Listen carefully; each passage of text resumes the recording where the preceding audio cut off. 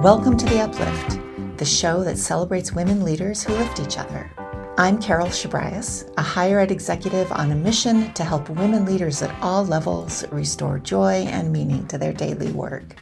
I've been a higher ed administrator for 25 years, and the higher I've climbed on the administrative ladder, the more dissatisfied I've become with our culture of busyness and burnout. It's no wonder that leadership positions turn over so frequently. Higher ed is working us to exhaustion and can feel like a meaningless slog to a paycheck. The pandemic and Great Resignation have merely accelerated the pace at which women are fleeing higher ed in search of balanced, integrated, and joyful lives. And yet we're here because colleges and universities matter. We do this work because it matters. The ways we shape young minds and prepare them for intelligent, informed, and intentional global citizenship, that matters. So if you're a woman committed to higher ed who also seeks balance and joy in your professional life, welcome. This podcast is for you.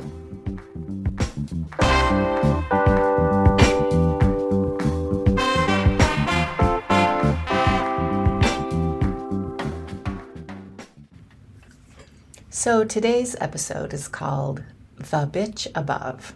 Now, the title is singular, but the bitch above doesn't refer to a single person.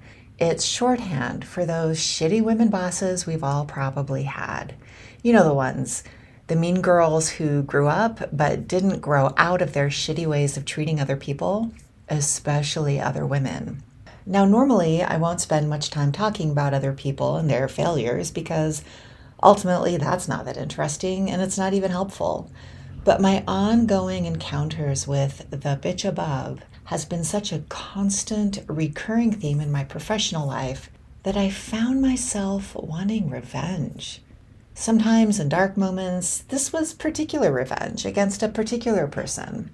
But eventually, I got past my Pulp Fiction style feelings of righteous vengeance and found myself wanting something bigger and better. Kind of a superhero, systemic revenge. I wanted to do something so big and so powerful that it would put everything right in the world. And once I got to that point, well, that's when this project really started to take on a life of its own. So this episode, The Bitch Above, is basically backstory. And if you stick around through the backstory, then at the end of the episode, I'll tell you more about how the Clario Group is doing good in the world. In particular, I'll tell you about the Leadership Academy, which is our first workshop launching in July. It's designed exclusively for women leaders in higher ed, especially those of you who are feeling burned out and want to bring joy back to work for yourself and for your colleagues. So hang around for that. Okay, but here's the backstory. Let's begin with a scene that may sound familiar to some of you. Picture a highly competent, whip-smart grad student earning her degree from a top-tier department that is so toxic that she vows never, ever, ever to become a tenure-track faculty member because who in their right mind would choose to spend their professional lives with people like this? So this grad student shifts to administration. She finishes her PhD and takes a full-time job at a university as a program director. Her star is on the rise. She has amazing mentors, and every new job is a step up the administrative ladder. Soon, her professional network is mostly deans, provosts, CFOs, and college presidents. A few presidents offer to mentor her into her first presidency. One spring, she is swamped with job offers and takes the one that speaks to her heart, a dean at a women's college. Now, one thing I love about this story is that as I was living through it, I was certain that I was made for this. I was made to get to this apex. I was encouraged to be ambitious by my grandmother, who in the 70s refused to let me choose teacher as a profession because she told me I'd never make any money and no one would ever respect me. She required me to dream bigger. So I did, and it worked. For years, the world seemed to recognize and reward my ambition. In all my jobs, I got great performance reviews. I got promotions and raises, the whole thing. So I lived through this story as an avowed feminist who knew she was made to do big things. And this seems like a nice, steady career climb, right? But here's the reality check. You know those memes with two lines? One squiggles all over the place, and one is a steady upward trajectory from lower left corner to top right corner. All those squiggly lines are your life as it feels like you're living through it, but that nice, clean, straight line is how it looks to everyone else. Well, I just told you the tidy version of my career. Here's the squiggly version. I'm still not ambitious, outspoken feminist. I'm still in grad school. And I start seeing women treat others badly. There was the faculty member who screamed humiliations at one of her grad students in the stairwell, which at the time was full of other students on their way to class. There was the faculty member who told her advisee to get an abortion because otherwise how would she succeed as a scholar? The faculty member who, when one of her advisees told her excitedly about landing a job offer her first year on the market, responded with, you can move to a better job at a better institution next time. Okay, so here I was in training to be a professor and seeing the grown-up mean girls in action. And at the time, I thought it was kind of probably just a faculty issue, right? Like these women faculty members were obviously insensitive and rude and probably clueless because certainly they were not intentionally this mean, right? And eventually, I think I'm leaving all that kind of nonsense behind me because here I am. I've landed my dream job, a dean at a women's college, at a college specifically committed to developing women leaders. Oh Lordy, let me tell you, when I started working for women's colleges, and even a little bit before that, when I started working for college presidents who are women, well, all those squiggly lines got a whole lot squigglier. They got a whole lot shittier.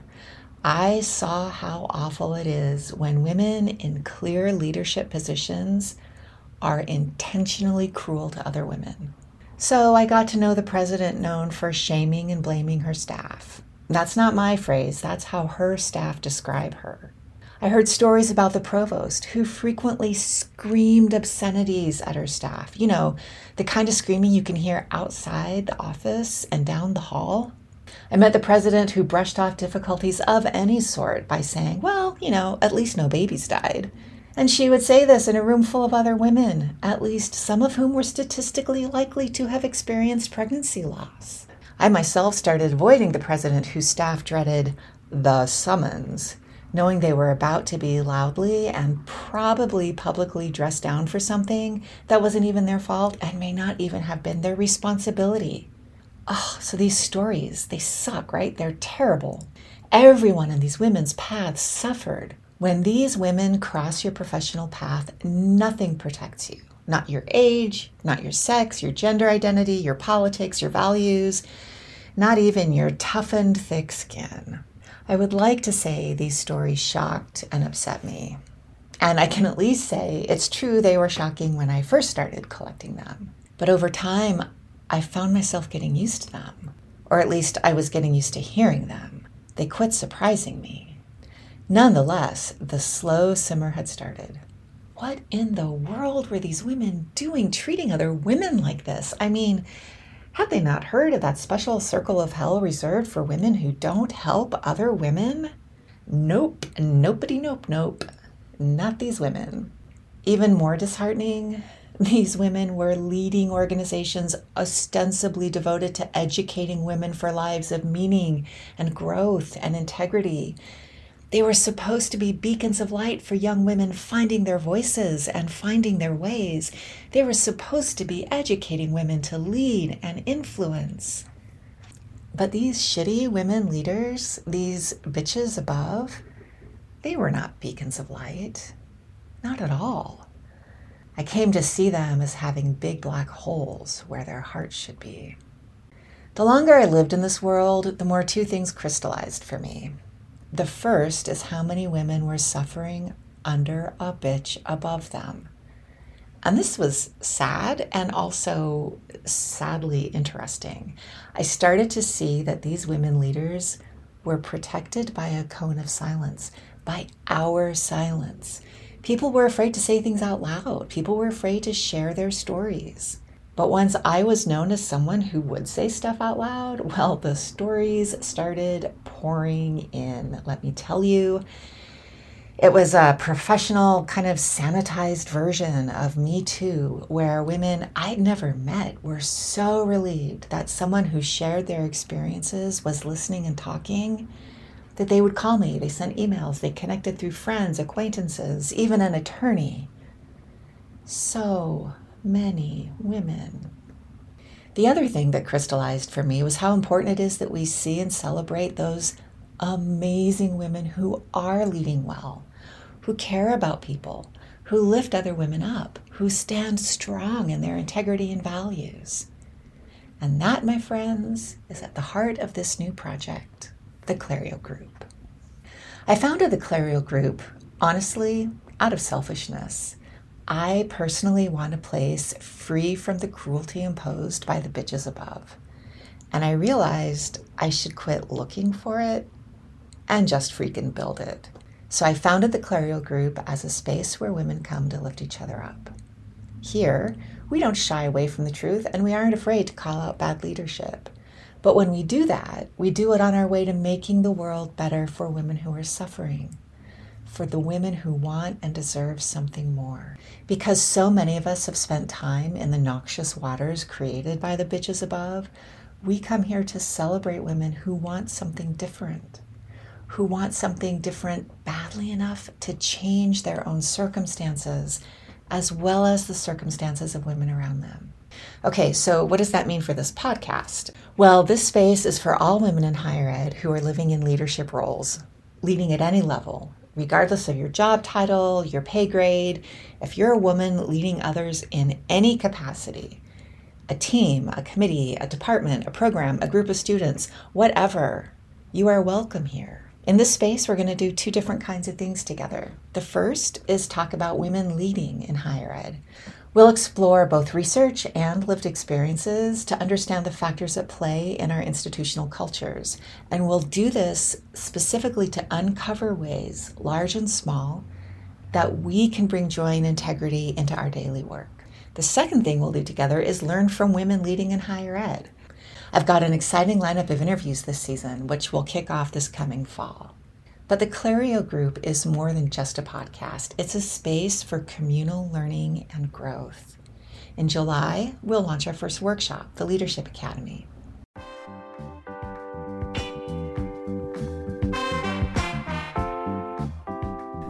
The Leadership Academy is a self-paced 3-week online course teaching you how to draw on your values in order to infuse your leadership with clarity, purpose, and joy. The course has 3 parts. In Getting Clear Within, you'll explore how your values shape who you are and what really motivates your actions. In Getting Clear with Others, you'll discover actionable strategies for intentionally bringing your values and your motivations into your leadership role. And finally, in Getting Clear on Purpose, you'll develop new planning habits to help you set intentions, establish and maintain accountability, design projects and initiatives for maximum impact, and gather people to work in meaningful ways. Now, if you're looking for an added level of interactivity, consider joining the Leadership Community, which gives you all the content of the Leadership Academy, plus engagement with other participants in a private community space, as well as weekly office hours where we will gather in real time to ask each other questions and lend each other support. The Leadership Academy and the Leadership Community both launch in July. You can learn more and even sign up for a wait list, which will give you early bird access and a discounted registration rate at our website, www.theclariogroup.com. Cannot wait to see you there.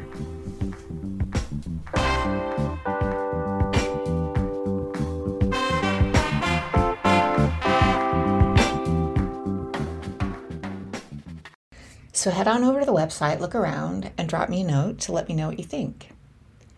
And then I look forward to seeing you next time. Same place, same attitude, for the next episode of The Uplift, the podcast that celebrates women leaders who lift each other up.